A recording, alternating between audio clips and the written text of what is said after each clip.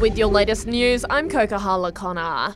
The Australian Crisis Response Team heading to Turkey following those deadly earthquakes is expected to get to work tomorrow. Dozens of specialists are taking tons of equipment and supplies with them into the disaster zone. Emergency Management Minister Murray Watt telling the ABC the team have an initial 2-week deployment, but that'll likely be longer.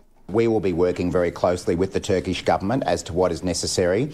The activities of our team will be directed by Turkish officials, just as if we'd had a natural disaster here in Australia. It's as unconfirmed reports an Australian man has been killed in the earthquakes. Reports a Melbourne man may have lost his life. It's as 3 Australians remain unaccounted for, including a Sydney man who may have also died. More than 22,000 people have been killed.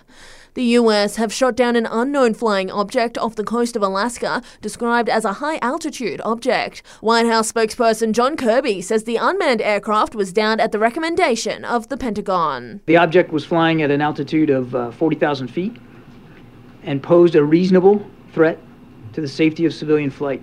Authorities in the States have been dealing with Chinese surveillance balloons of late, shooting one down earlier this month.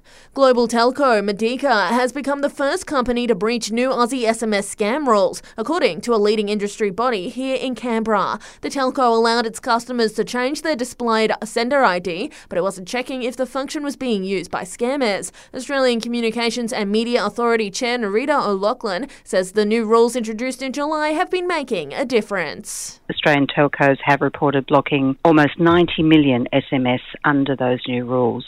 So we think it is making an impact, but it's important that all telcos comply with these new rules. Canberra will star in a new Singapore 20-episode drama TV series, with filming to take place here from February 22nd for 10 days. The largest film crew that's ever come to the ACT from overseas will film at local hotels, attractions, the airport, cafes and more. It's hoped the project will boost Canberra's profile as a tourist destination in Singapore, with the series to hit screens over there later this year.